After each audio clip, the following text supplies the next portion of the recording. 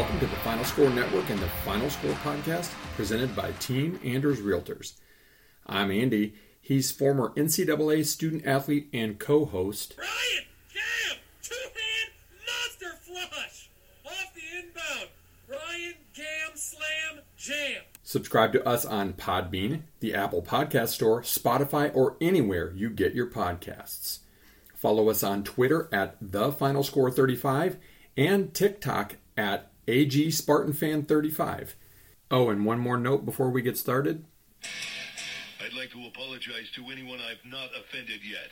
Please be patient. I'll get to you shortly.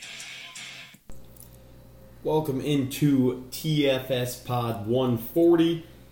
Just when you think, there's going to be a light news week, not much to talk about, oh boy. It just keeps flowing and flowing and flowing. It's never ending. Gives us a good long episode, hopefully over an hour again. So here we go. We'll start with the podium as I always do. Colorado storming the field. So Colorado playing Colorado State this weekend. All the pregame lineup stuff. Guys, talking crap, whatever. Coaches going at it. Some on the field pushing and shoving. Colorado 24.5 point favorite. Wins in overtime. Comes back from 11 down the fourth quarter, whatever. Their fans storm the field. Why are you storming the field when you're a 24.5 point favorite against a school that was 0-2 and was like 1-11 last year? I get you were 1-11 last year, but aren't you top 25 team? Don't you have Dion? Aren't you guys going all the way? Stupid. Don't ever do that again. I hate it. I don't buy the rivalry game excuse either. Act like you've been there. I'm sorry, Dion's not capable of that, but act like you've been there.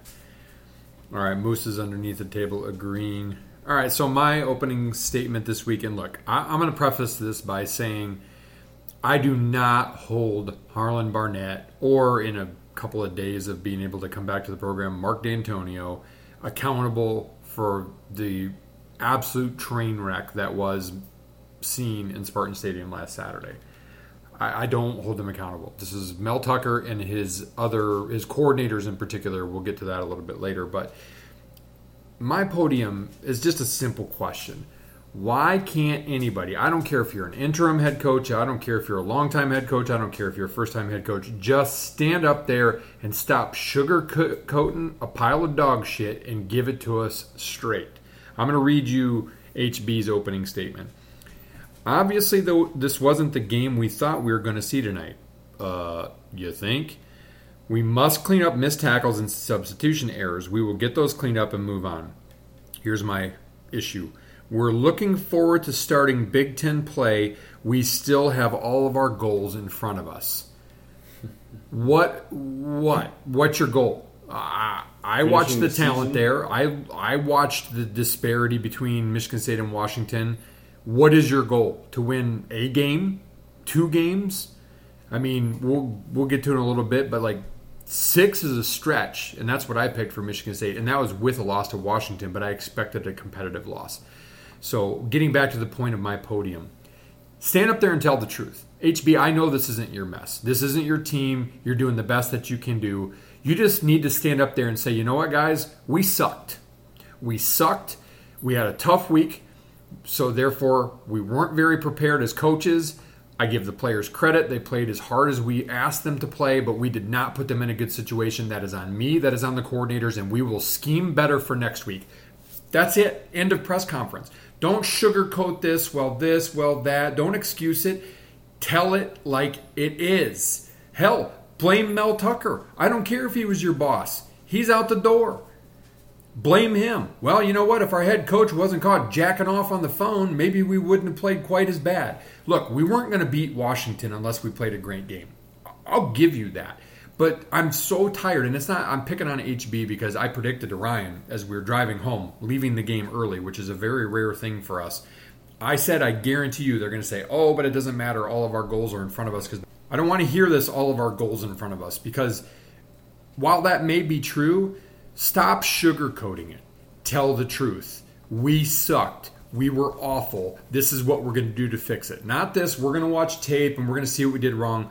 Anybody that has two eyes that can see in that stadium could tell you what was wrong. It starts way back from the talent perspective, but schematically, the way that guys didn't know what they were going to do. They were looking to the sideline for guidance. Answer the questions truthfully. And again, not just UHB, all coaches. I'm tired of coach speak. I'm tired of sugarcoating it. I'm a marketing guy. I understand marketing and spin and sugarcoating and communicating in a way that puts a positive front forward. But at this point, Michigan State fans want somebody to acknowledge the truth that we were given powdered sugar-covered dog poop for a program from Mel Tucker. So stand up there, HB, next time after Maryland whips our ass this week and just say, guys, we're not very good. And I'm going to make my best efforts to try to make us better. That's all I want you to say. Completely agree. All right.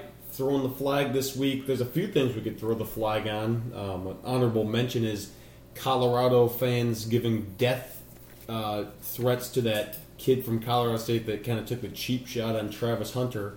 What is wrong with these people? Like, calm the hell down. How about LeBron weighing in on that? LeBron, we don't need you to weigh in on anything. Yeah, shut up.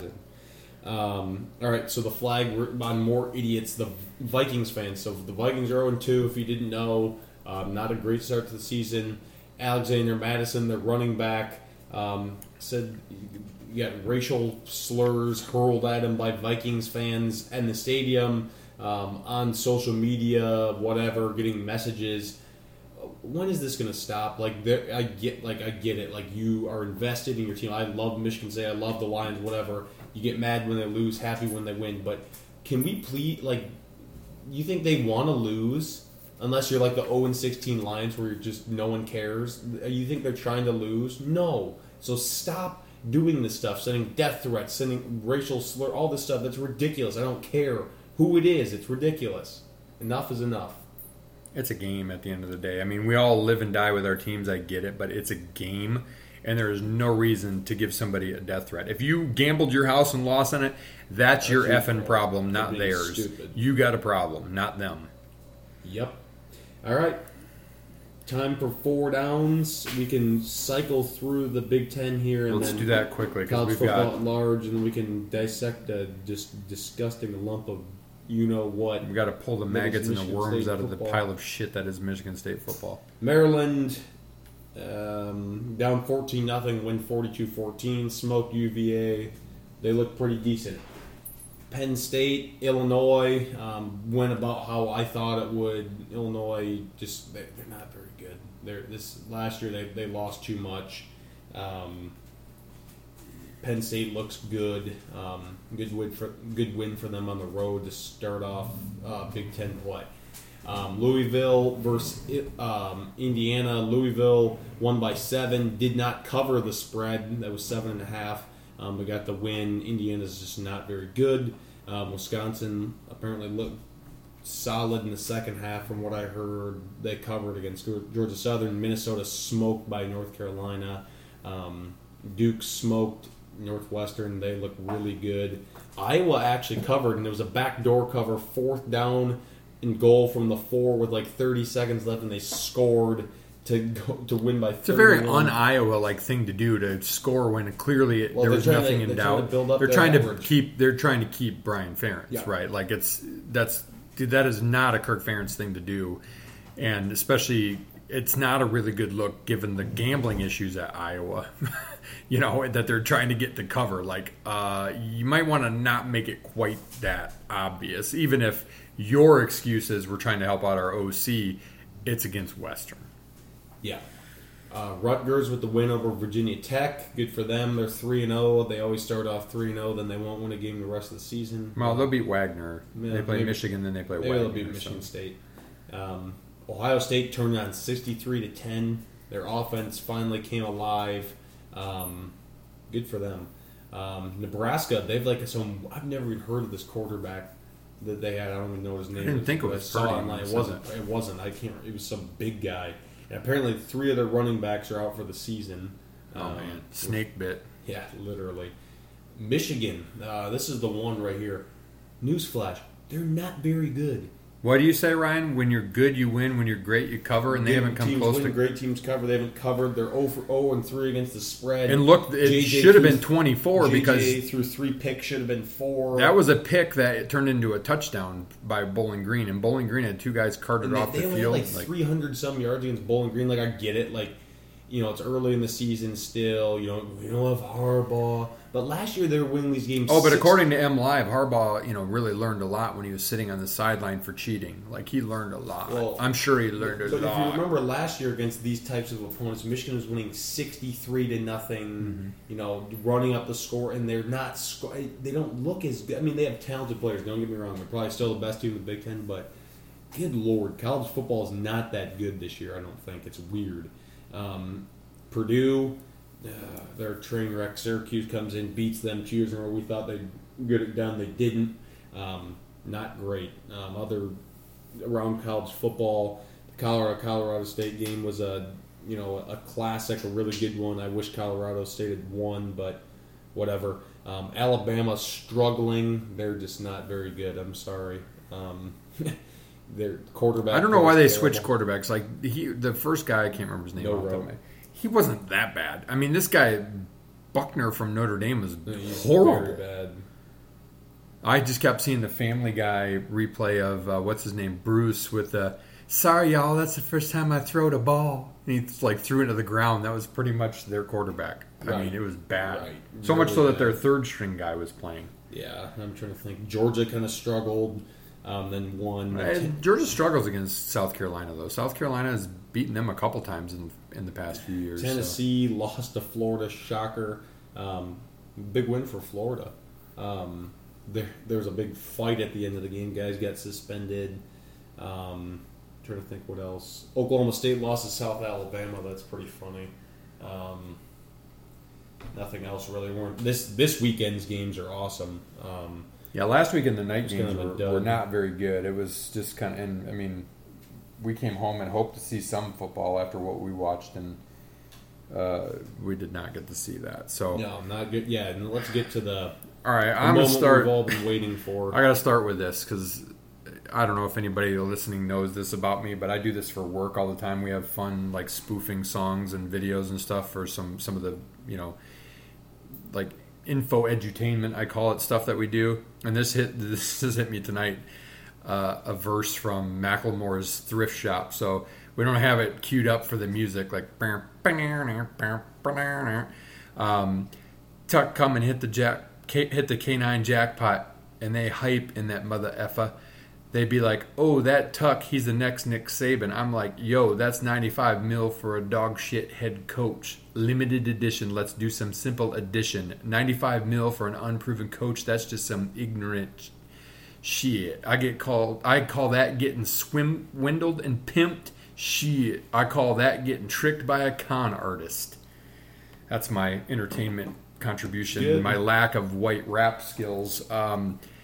Look, anybody who saw, if you paid for the Peacock to watch the game, I'm sorry. If you were at the game, which, I read something that said, what was disappointing is Michigan State packed that place out to show support. No, they didn't. There were more people at the Central Michigan game. Student section was full. I give the students credit. They've been coming out in droves. It was great. That's not going to happen much longer because that product on the field is bad. I've got a handful of notes that I'm just going to kind of throw out there, and then Ryan, we can kind of go back and forth on some of this. First of all, I got to give Mike Valentia a listen today. He had a good response to the officially Michigan State, by the way, has come out, and they are moving forward with firing Mel Tucker, the process of firing Mel Tucker with cause, which means they would not have to pay him. I would settle in for a long process because I'm sure he'll sue because of the dumbass Board of Trustee member who leaked the story. That's a whole nother issue that has nothing to do with his contract. He broke his contract, broke the morality clause. Pretty fireable offense in my opinion because he did everything that morality clause said they could fire him for. Yep. I don't feel bad for you. So a little bit of back and forth.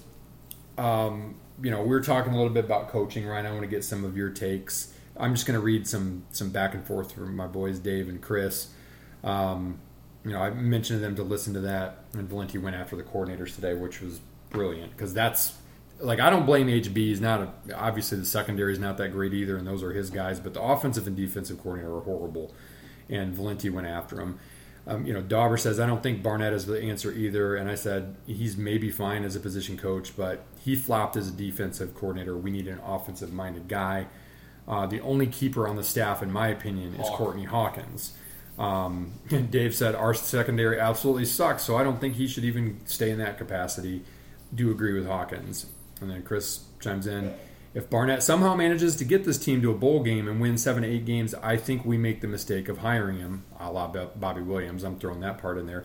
Yep. He's in way over his head and shouldn't even be considered. Sorry, good Spartan HB, but I agree with that. Yeah, no way. So my takes. Can't argue with that. We need a staff of teachers. Now, not swing and miss at 5-star staff. Get some 4 stars, fine, which Michigan State can do. Coach up the 3 stars. It got us to a Rose Bowl, a CFP berth, and a New Year's Six. That style works for Michigan State. Based on what I saw Saturday, we might get 4 wins. Who's a sure win that's left? Maryland's not a sure win. Iowa's not a sure win. Rutgers at this point is a maybe. Michigan, barf emoji, no way. Indiana, okay, I'll say that's a win. Nebraska, maybe. Ohio State, crying laughing emoji. Penn State, crying laughing emoji. That means win the yes and 2 maybes plus either Iowa or Maryland to get to 6, and that's not going to happen. That's all I picked Michigan State to do, but that was thinking that we had a little bit more talent than we do. Look, I never expected us to win on Saturday, but I sure as hell expected us to compete. And Chris, says back, Washington's top 10 and possibly top 5 or better. I expected to compete, but there's a lot of football to be played. Even when we were good, Bama absolutely housed us. I don't disagree with that. And as I said, no doubt they're good, but man, our lack of talent was glaring. Kim is a MAC level quarterback. He's just not big enough. He's got the arm talent, but he's not big enough. He's not big The enough. O-line is MAC level. The scheme on defense is elementary school. It's so horrible, I can't even tell you really how good the secondary is. I can tell you this, Mangum can hit. Some of these guys can hit a little bit, but that's all they had to do was hit, right? Halliday is a run-stopping Big Ten middle linebacker, not a side-to-side 4-2-5 guy. Burn that bleep down. Like I said earlier, I predicted to Ryan on the way home that the first words in the press conference would be all our goals are in front of us. I say, F that. I'm tired of that noise. What goals? To win another game? Get up there and tell the truth. Our guys are not good, and we're going to try to make them better. What else is there to say? Here's my last point on this. We are built for today's Big Ten West. Maybe. Not to compete with Michigan, Ohio State, Penn State, or anybody else that has a heartbeat on either side of the ball. It's embarrassing. Captain agrees. We got conned and swindled by Tuck the... What's a word that rhymes with Tuck? In my rap, we got swindled. Michigan State got absolutely swindled. And I'm going to say what Valenti said and, was said before. I didn't want to necessarily admit it before, but I will admit it now. Michigan State was what it was a couple of years ago strictly because of Kenneth Walker. There's no question about it. That's why Michigan State was good. And, it has gone from bad to worse. The talent disparity is incredible. And look, Deion proved that you can burn it down and go transfer portal for a year at least and then start to build with recruiting. But, man, Michigan State has got a lot of work to do. And so that begs the question. I don't even think it's not even worth reviewing the game. Because here's my other beef with the Michigan State game the other day. Why is Caton Hauser not in there at the beginning of the second half? Why? The game was over it. And Michigan State is still trying to establish the run. You left your players hanging out there to dry. Jay Johnson and Hazelton, 2 of the worst coordinators in the history of man. Fire them now. Fire them. Make Hawkins the de facto offensive coordinator. Barnett, you call the defense, or make Coach D call the defense, or switch it up and let him be the head coach because guys weren't in position to sub right. That's an assistant coaching problem and a Mel Tucker problem. The problems here are endless, and they're not going to be fixed this year, and they're not going to be fixed without talent, and they're not going to be fixed for a while. So I agree with you. I'm just so done with Michigan State football. It's just it's a constant crap storm. The quality control is what I've complained about the last 2 years, and it's gotten worse. That's on Tucker for not instilling any sort of discipline. I mean, this is a John L. Smith, Bobby Williams coach team, and then some. I mean, there's nothing. The players get stupid penalties. Like you said, the substitution errors. Guys missing assignments that are simple. Guys missing tackles. Schematically, it's horrible. It's awful. Scotty Hazelton needs to have that beard chopped off and sent back to the trailer park that he's from in Kansas. He's a piece of crap. He would not be employed anywhere in the Power 5. Hell, the Group of 5 should go back to the FCS. Same with Jay Johnson. He's only there because he's buddies with Mel for God knows what reason. Well, look, you look Terrible at job. Michigan State ran the same defensive scheme that they did last year against Washington. They got shredded last year. Why would you not change it up? Why do they run the 4-2-5? Michigan State was better last year when they ran a 4-3. They were. They don't have Darius Snow back fully healthy. Yeah, he was on the field a little bit, but they don't have him back. Michigan State has fine first string talent. There's depth in some spots, but not in enough spots, and there's not enough talent being worked and improved. Like I said to Ryan the other day, there are not that many 5-star offensive linemen in America. There just aren't. Michigan State's best linemen in history are guys like Jack Conklin, who was a walk-on that was coached to be good by Mark Staten. Like, a good coach can take a guy that's got the size and teach them fundamentals. Yeah, it's okay. The 5 stars, the difference between the 5 stars and the 3 stars in the offensive line is athleticism. Because guys that are 6'6", 6'7", 6'8", 325 pounds kind of grow on trees these days. Like, every team's got them. And that's all Mel with, he's getting guys over 6 feet tall and over 300 pounds and blah, blah, blah, blah, blah, blah, blah. It doesn't matter. All he was happy with was running pictures, running pit bulls and Snoop Dogg and G-Wagons out with recruits that he wouldn't get. Like, I'm like, and blame NIL or whatever. Shut up, Mel. Shut up. And good riddance. Because you left us arguably in worse shape than D'Antonio, who quit recruiting at the end. At least D'Antonio kept trying to develop guys, even if he wasn't recruiting as hard because he was growing tired of it. But like, you burned it down, Mel, and Michigan State needs to burn it down the rest of the way. Are a lot of guys going to probably hit the portal? Yep, probably. I argue that starters will probably stick around because why would you leave a starting role even at a mediocre to bad Big Ten program and risk going to be second or third string at a slightly better program unless you're going to transfer down, which that's another sign is most Mel Tucker guys historically have transferred down, not up or not level, right? Like, and he hasn't swung and hit on too many of these transfer ins. K9 is the best example of a guy that came in. So my question to you, Ryan, is you know the list. You read a list last week. You can kind of give us a few more names. Like, what do you want in the next head football coach at Michigan State? I want a program builder. I want a guy that's under the age of 55 years old. I want a guy that is proven to be able to develop guys and get them better as they get older.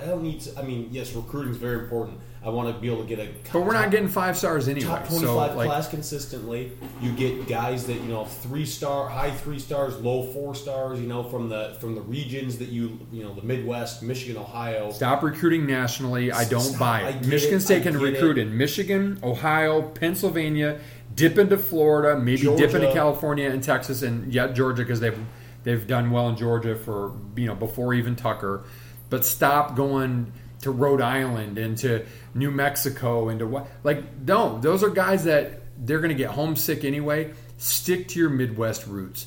Let's start it where it makes sense, which is to get Michigan State consistently winning, like D'Antonio did, 8 and 9 and 10 games a year, and then build up to that blip where maybe you compete. In the new world of 12 playoff teams, you don't need to be top 4 anymore. You just need to be top 15. We need to have a chance, right? With parity, you just need a chance. And so I agree with all those things, Ryan. And in my opinion, because Michigan State always goes for a defensive guy, you need an offensive mind. I'm telling you, get Washington's guy, you got to get an offensive coordinator. Washington's coach, that's really good, who's a Midwest guy, I'd take him in a heartbeat. He built up Fresno. He's doing well at Washington. No, he's not because they're going to grow. But there's a lot of guys out there They need to do diligence. And here's the other thing. The Board of Trustees cannot be freaking in the way on this. This was something I was going to save for Hodgepodge third down, but I'm going to throw it out there now. And this was a quote from Jim Comparoni at Spartan Mag. As for this year's potential search and the navigation of potholes, chief among those ruts will be Michigan State's infamous Board of Trustees. Board members need to stand back, resist grandstanding, let Haller do his job, vote when presented with a case, work hard, keep their mouths shut, and maybe good things will happen. The problem is that is a hell of a big ask from Michigan State's Board of Trustees because they are politicians as crooked as the president and the vice president and the etc. in the United States today. That is the problem that I have with the Board of Trustees. It dates back to well before I was at Michigan State, and it's continued, and it's awful. Some coaches that I would love for Michigan State to get involved with are Mike Elko from Duke. I think that'd be an excellent hire. Maybe Jonathan Smith from Oregon State. Brian Hartline, Ohio State's offensive coordinator. Obviously unproven, but as a head coach, but really good recruiter, Midwest guy. He's done a really good job at Ohio State, developing guys as well. Those are probably my top three right now. Do not want to go after any MAC guys. Do not want to go after any NFL guys because I think they would just bolt. MAC guys just don't have a good recent track record. No one's good. Historically, yeah, MAC guys. Bo Schembechler, Woody Hayes, Eric Parsegian, Brian Kelly. But that's just not been the case lately. So, no. And I'm okay with a Heartline if he surrounds himself with a good staff, which I think a guy like that would. Regardless, you do. You have to go. You have to get an offensive coordinator that's young, innovative, has played football in the last 10 to 15 years. The NFL route. And go hire a guy like Jim Leonard, who's just an analyst now for Illinois. Hire him as your defensive coordinator. Right, exactly. He's a very good, proven Big Ten guy, understands how to recruit the Midwest. Yes, that's a great. Develop talent. Yeah, that's what Michigan State needs. All right.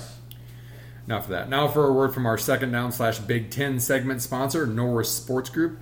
NSG is a boutique agency of experts with 30-plus years of experience in sports sponsorship, endorsement strategy, program assessment, contract negotiations, event activation, and post-campaign measurement. Visit norrissportsgroup.com to learn more today. All right, Ryan, week 4 preview already. All right. Let's do our picks this week. It's a big week. Most of the Big Ten is starting to play each other, so that's cool. We'll start off Friday night, a little Friday Night Lights. Wisconsin travels to West Lafayette for a little showdown. Only like a 7.5 point favorite. Yeah, we're going straight on that favorite. one. I think Wisconsin's going to demolish them. Yeah, I would punch that. Purdue's not very good. I would punch that spread right now for sure. Yep. All right, Michigan versus Rutgers. I put this together yesterday and had it at 25 as the spread. It's at Michigan. Michigan usually tries to smoke Rutgers. But Rutgers gave them a run last year. Yeah, and run recently. And during COVID, they should have beaten them, but they didn't. I'm going Rutgers plus 25. Yeah, if it's 25 for sure. I don't see them. Rutgers has played pretty decent. I don't see them winning by 3 touchdowns the way they're playing right now. They'll probably tell you because their Lord and Savior Jim Harbaugh is back that they're going to win by 6 touchdowns. But if you can't beat the Scrubs by that much, you're not going to beat Rutgers by that much. No. I'm going to pick Rutgers to cover that. Yeah, no way that they cover that. All right, Florida Atlantic versus Illinois. Illinois 12-point favorite. They're going to cover. You know why? Florida Atlantic's quarterback's done for the season. Yeah, Illinois is right where I actually had them pegged at this point in time. In my previews, I had them 2-1 or 1-2 at this point. They barely scraped by Toledo. I think they'll cover that too. I think they've got a little bounce back. They battled Penn State last week. They're just outmanned, but I think they get Florida Atlantic this week. Yeah, I could see that as well. Louisiana Tech versus Nebraska. Louisiana Tech is not very good. I think Nebraska gets 20 points of the spread. I thought Nebraska wouldn't cover against a better Northern Illinois team last week, and they did not. I'm going Nebraska to cover the 20.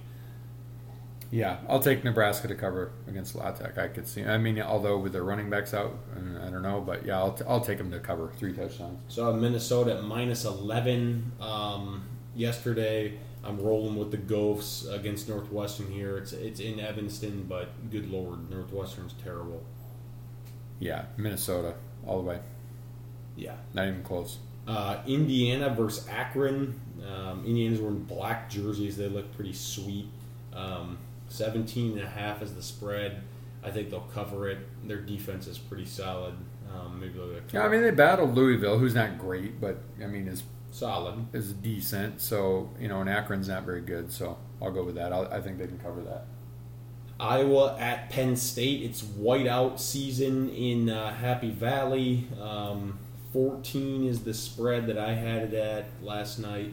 I'm going Iowa plus 14. They always play Penn State well. They always do. They do. Penn State struggled a little bit last week against Illinois, but I'm going to say the whiteout factor. I'll take Penn State to cover that 14. All right. Last, but certainly, or one of the last games in the Big Ten, Michigan State versus Maryland. We're going straight up here. I mean, it's Maryland. Michigan State's not going to win. I don't think they have a chance of winning. Maryland went from a 4-point line to a 6.5-point line. It's going to be 10-12 by the end of the week. But, I mean, I would get Maryland now while you can because Maryland can throw the ball around the yard and Michigan State can't play defense worth a lick. Yep. Notre Dame, Ohio State. Ohio State goes into South Bend as a 3-point favorite, I believe. Ladies and gentlemen, I'm picking against the Buckeyes here. I picked it all along from the beginning that Notre Dame was going to win this, and I stay true to that. I think that Hartman's going to have a really big game, and their defense is pretty solid. So I think Notre Dame pulls out the dub, the Golden Domers. And Notre Dame didn't beat Central any worse than we did, though. I'm going Ohio State. A few outside of the Big Ten games this week to get our quota up here. Florida State at Clemson. This is a big one. It's a pick'em.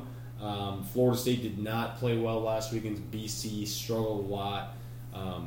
Clemson's not very good. I'm going FSU in a close one. It's at Clemson, so that's good for something. But yeah, I saw that and I'm like, oh boy, I'd take Florida State in the points on FanDuel even. Yeah. Last one in college. Oregon State at Washington State. That's a big game. The two leftovers in the Pac-12. It's in Pullman. Pac-2 battle. I'm going with the Cougs, baby.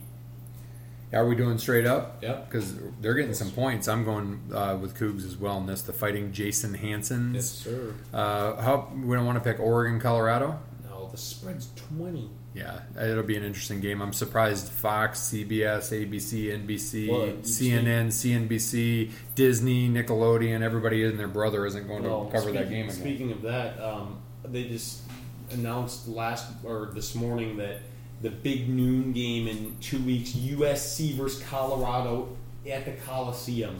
9 a.m. kick in California. Holy hell. That's ridiculous. It's so Gus. They're so Gus-gasm on Dion. I just come on. I get it. They're having success and he's flipped it around, but stop stroking the ego of somebody who doesn't need his ego stroked anymore. Right. How did we do last week in our picks? Let's see.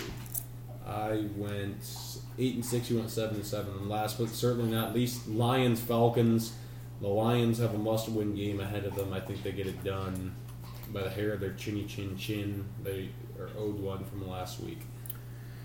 Yeah, we'll get into that a little bit more on the owed one, but I would agree. I think that what are they favored by? It's 3.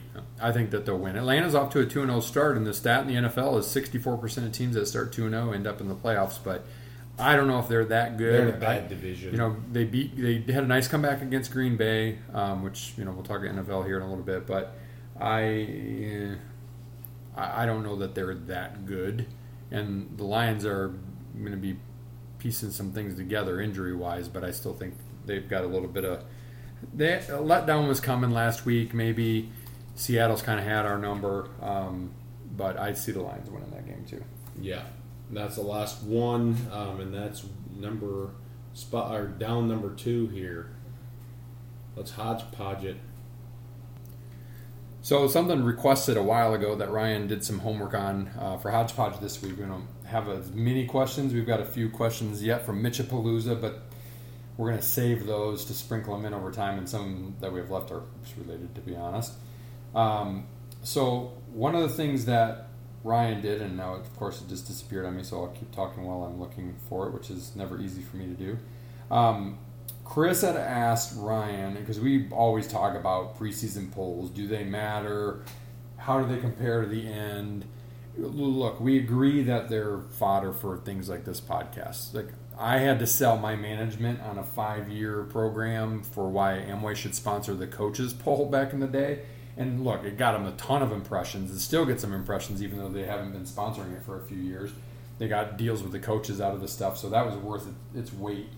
And because people talk about it, right? But let's look at the nuts and bolts of it, which Ryan did. Dating back to 2010, he looked at the entire top 25. We're not going to do the entire top 25 for all these, past 13 seasons. But of interest, we'll look at the top 5 and how they fared. And then he broke down better, worse, same. So in 2010, 8 teams ended up better than the preseason ranking, 17 worse. Number 1, preseason Bama finished 10th. Number 2, preseason Ohio State finished 5th. Number 3, preseason Boise State finished 9th. Florida was unranked and finished 4th. Texas was unranked and finished 5th. 2011, 9 teams fared better, 13 worse, 3 the same. Preseason number 1, Oklahoma finished 16th. They were close on number 2, Alabama. They finished 1st, natty champs. Number 3, Oregon, close. They finished 4th. And number 4, LSU, 2nd. So they got a pretty good chunk of the top 4 right there. Pretty good. 2012, 13 better, 11 worse, 1 the same. So a lot of teams came from nowhere. USC was preseason number 1, finished 16th. Bama, again, right up there. Preseason number 2, finished 1st. LSU, preseason 3, finished 14th. And Oklahoma, preseason 4 finished 15th. Oregon, preseason 5 finished 2nd. So kind of the moral of the story through the first few there is they're okay in the top 5-ish, kind of, but not overall. 2013, only 6 better. 18 worse and 1 the same. Bama was the preseason sweetheart. They finished 7th. Ohio State 2nd, finished 12th. Oregon 3rd, finished 9th. Stanford 4th, finished 11th. UGA picked 5th, finished unranked. That was not a very good season for them, even in the top 5. 2014, 11 ended up better, 14 ended up worse. Number 1, preseason Florida State, finished 5th. Number 2, Bama. Is Bama in there enough? Finished 4th. Number 3, Oregon, finished 2nd. So, those teams finished in the top 5. Number 4, Oklahoma was not ranked. And number 5, Ohio State won it all. Okay, 2 more years, and then we'll look at the rest next year. 2014. Did we just do that? Yeah, we just did 2014. 2015, Ohio State was preseason number 1 coming off the Natty. They finished 4th. TCU 2nd, finished 7th. Bama 3rd, finished 1st. Baylor 4th, finished 13th. And Michigan State, preseason number 5, finished 6th. So pretty close. In 2015, 5 teams in total fared better, though. 19 worse. So looking at the first 6 years since my crack researcher did the 12 years of research, it's pretty clear that preseason rankings don't matter much. No. Generally speaking, in the top 5, they kind of tend to get a couple of them right.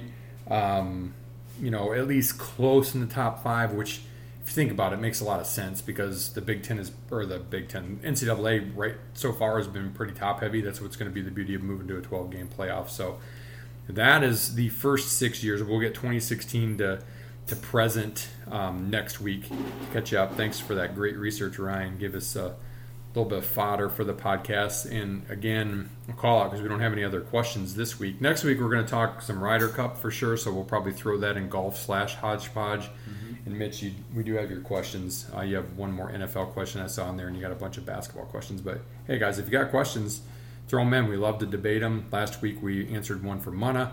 about why teams pass so much more than they run these days, and so on and so forth. So we're happy to give you our opinion for what it's worth, which is probably about as much money as you'd have if you rubbed two nickels together. But nonetheless, if you want us to talk about it, we're happy to talk about it. So now with that, a word from our presenting sponsor, Team Anders Realty will help you find the home that best fits your needs and make the process simple and fun along the way. The Anders have served thousands of clients over 30 plus years in the Grand Rapids, Michigan area and are here to serve you today. Learn more at teamanders.com. NFL Week 2. First, I got to give a little shout out to Joe down the street. Gave him a business card. Met him at the neighborhood get-together at the end of the cul-de-sac. If you're listening, Joe, here's your Lions talk. We know you're a big Lions fan, so hopefully you'll find some enjoyment out of this. Ryan, you're the... Let's go. Let's do the... You know my stance. You cannot be equally invested in Michigan State and the Lions because you're going to be doubly pissed every weekend. Case in point this weekend. So I'll let you start. Horrible weekend. I'll give you some of my views. I'll run through the other NFL quick. Any big ones that happened. Eagles, Vikings. The Vikings defense sucks. Their offensive line sucks. Cousins having a good year so far.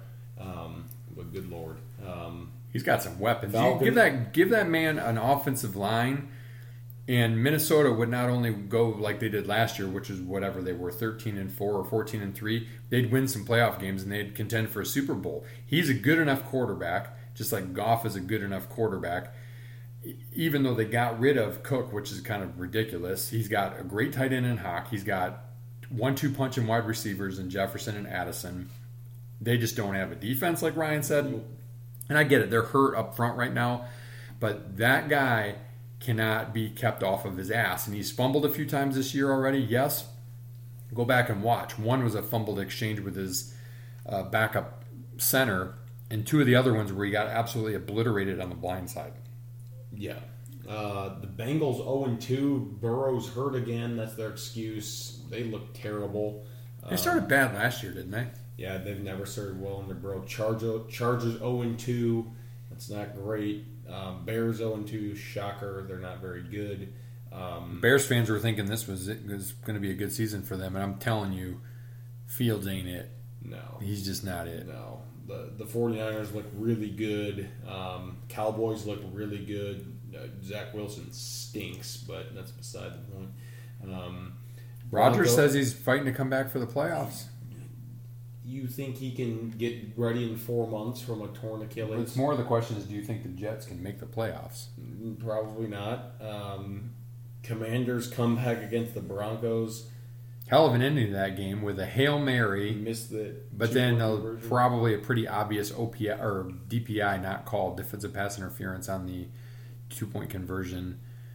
I don't get it. I mean, we've got some rough gripes for the Lions game too when we cover that, but come on, these guys are paid to do this. This is their job, like way more than Big Ten and ACC and whatever refs, and even then, pay them full time and let them be full time refs. Like I don't get how you can miss those calls. I just don't get it. Yeah. Then the Patriots 0-2, not a good start. Yikes. All right, Lions. Not what I expected. I mean, that crowd was raucous. That was unbelievable. But just you kind of feel it through the TV. Like Campbell said, need a little slice of humble pie. Apparently. I mean, you can't complain about. I mean, Goff played really well through the pick six. That was not a great throw. Not a great throw. You watch it back, and he broke in when he was supposed to break out. So a lot of times quarterbacks are thrown to a spot. So I can buy that. It's still he played well. He's been playing pretty decent. Montgomery's playing well. Then gets hurt. Could be out multiple weeks. Not great. Gibbs has moments. The Lions need help at receiver. I mean, Amon-Ra and Josh Reynolds are basically it. It's not great. Yeah, he didn't even really target old man that much. 0. He didn't get any. He had 1 or 2 targets. But Laporte is going to be an animal. He's really good. The right whiffed on a lot of blocks. Yeah, that was the worst game. He's usually a really good blocker. Sewell was fine moving over to the left. The Lions stunk though. Jonah Jackson played bad again. That's 2 in a row. Matt Nelson was the right side. Bad. I mean, and then Vitae got hurt. Apparently, they said he's not going to go on IR, which is weird because it looked like he. It looked pretty bad from the back. Blew something out. Yeah, the Lions offense I'm not really worried about. It's the defensive side of the ball. Last year at the end of the year, why were the Lions having success? Getting pressure. This 2 games in a row, they have 1 sack. Not good. Hutchinson didn't even really get as many played like pressures crap. this week. He didn't play This is well the at all. analogy I used at work today. He's like an 18-year-old walking into the strip club for the first time.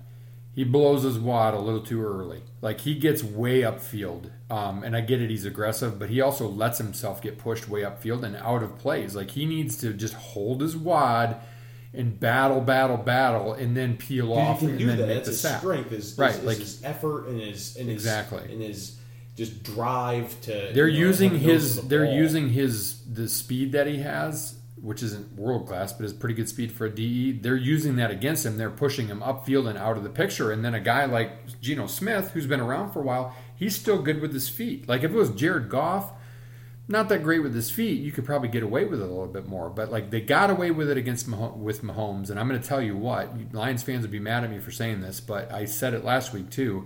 It's part of the game. I get it. I'm not making excuses. I'm not going to put an asterisk on any win or loss. But the Lions got helped out by a lot of drop passes in that game. Yep. I mean, that's part of the game. I get it, but like, you can only flirt with disaster for so long. And I'm going to tell you right now, a single dropped pass changed the entire trajectory of that game on Saturday. Yeah, and that was that slant to Gibbs that if he catches that with his speed, he's in Holland right now. Like, I mean, no doubt he would have had a touchdown. Nobody had the right angle on him. Nobody had the speed, but he took his eye off of it and he dropped it. And hey, look, credit to the Lions for coming back. They definitely have fight. They have character. They take on the character of their head coach. I don't fault them for that. But we were a little bit of maybe a paper tiger on defense. Defense. Got away sucks. Got away with some the drop passes. Against Kansas City, and that made the defense maybe look a little bit better.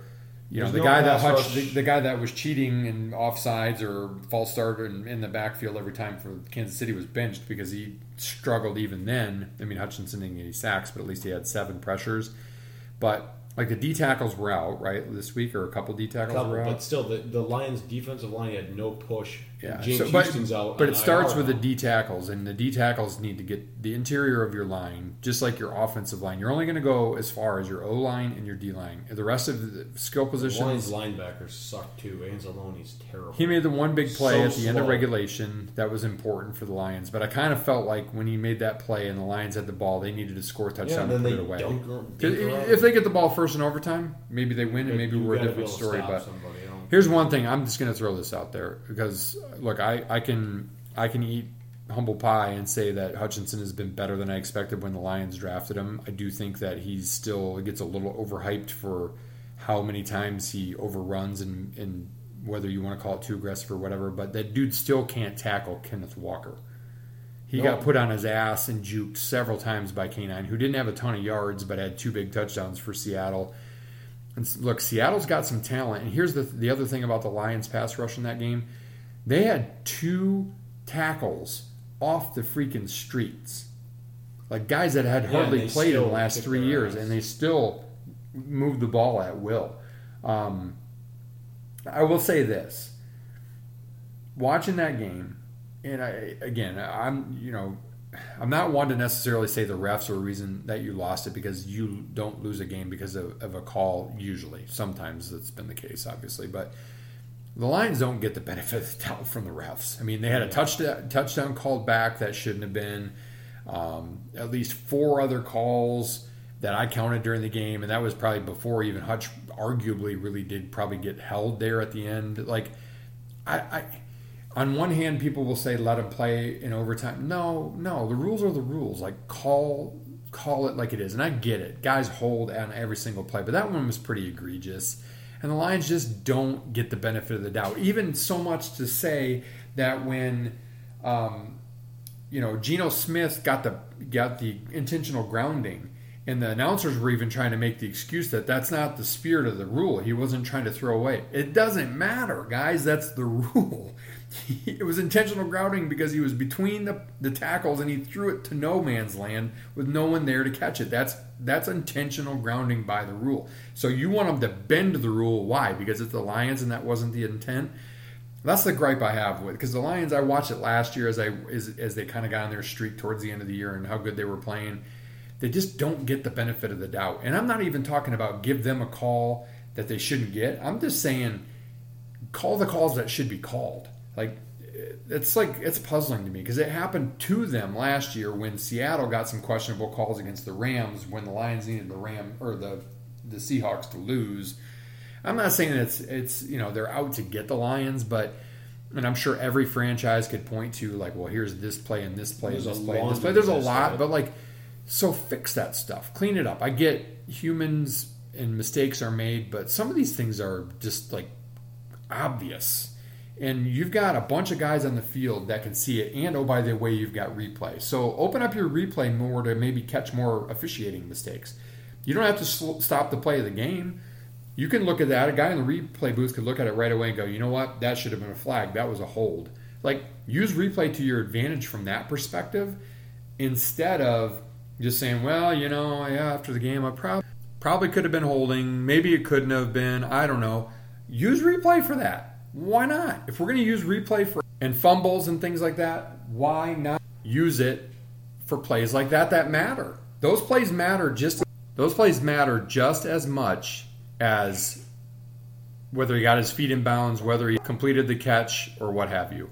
One bright spot I'm going to give you from the refs, I thought it was hilarious on the aforementioned intentional grounding open mic. Referee making the call, Gino's in his face, pleading his case, and he says, do you mind I'm talking to America here? I thought that was awesome. The fact that they missed some other calls in the game, whatever, I thought that was great. Another fun fact from the game, Seattle has now won 15 of their last 16 games played at 1 p.m. Eastern. I'm telling you, whether you like Pete Carroll or not, don't count that guy out. He's got a way of getting his guys ready for those trips to the East Coast. Ryan talked about it a little bit. Bad time for Goff to end his historic interception streak. He was actually creeping up pretty good on breaking Rodgers' streak, but he'll tell you, he said before the game in an interview, it didn't matter. I believe him. I mean, I think in the back of your mind at the end of your career, you're like, oh, that would be cool to own that streak, but hey, streaks are meant to be broken. And I'm going to go back to that Gibbs drop at the end of the first half. I think that changed the game. And the fumble early in the second half. Here's a question that I have for you, Ryan, because I know that you have a distinct opinion on this. Do the Lions gamble too much? I thought about this a lot today. I like, because you said it yesterday, you got to roll with the good and with the bad, which I agree. I do agree with that, but I think he needs to be a little bit more selective with his decisions and where to go, because on some of them, I mean, I get it. You're on the right side of the 50. You have momentum. You think you got to play for it, whatever. But that just shows, on the one, take the points, kick the ball. You end up winning the game if you take the 3 points. In the end, you end up doing. Then going for it on your own 45 on 4th and 4. I mean, yeah, you're being aggressive. You think your defense can't stop them, but you have a guy that's getting paid the most out of any punter in the NFL. Frickin' punt it, pin them deep, and hope your defense makes a play and make them march the length of the field. I get that maybe it kills clock, but he just needs to be a little more selective. I love him being aggressive because that's his mantra. That's the way he plays his gambling Dan. But good Lord, he needs to be more selective and not do it every time. It's not Madden. Well, true. I mean, there's law of percentages and whatever, and you were a little bit more heated about it yesterday, so I thought you might cool down on it a little bit.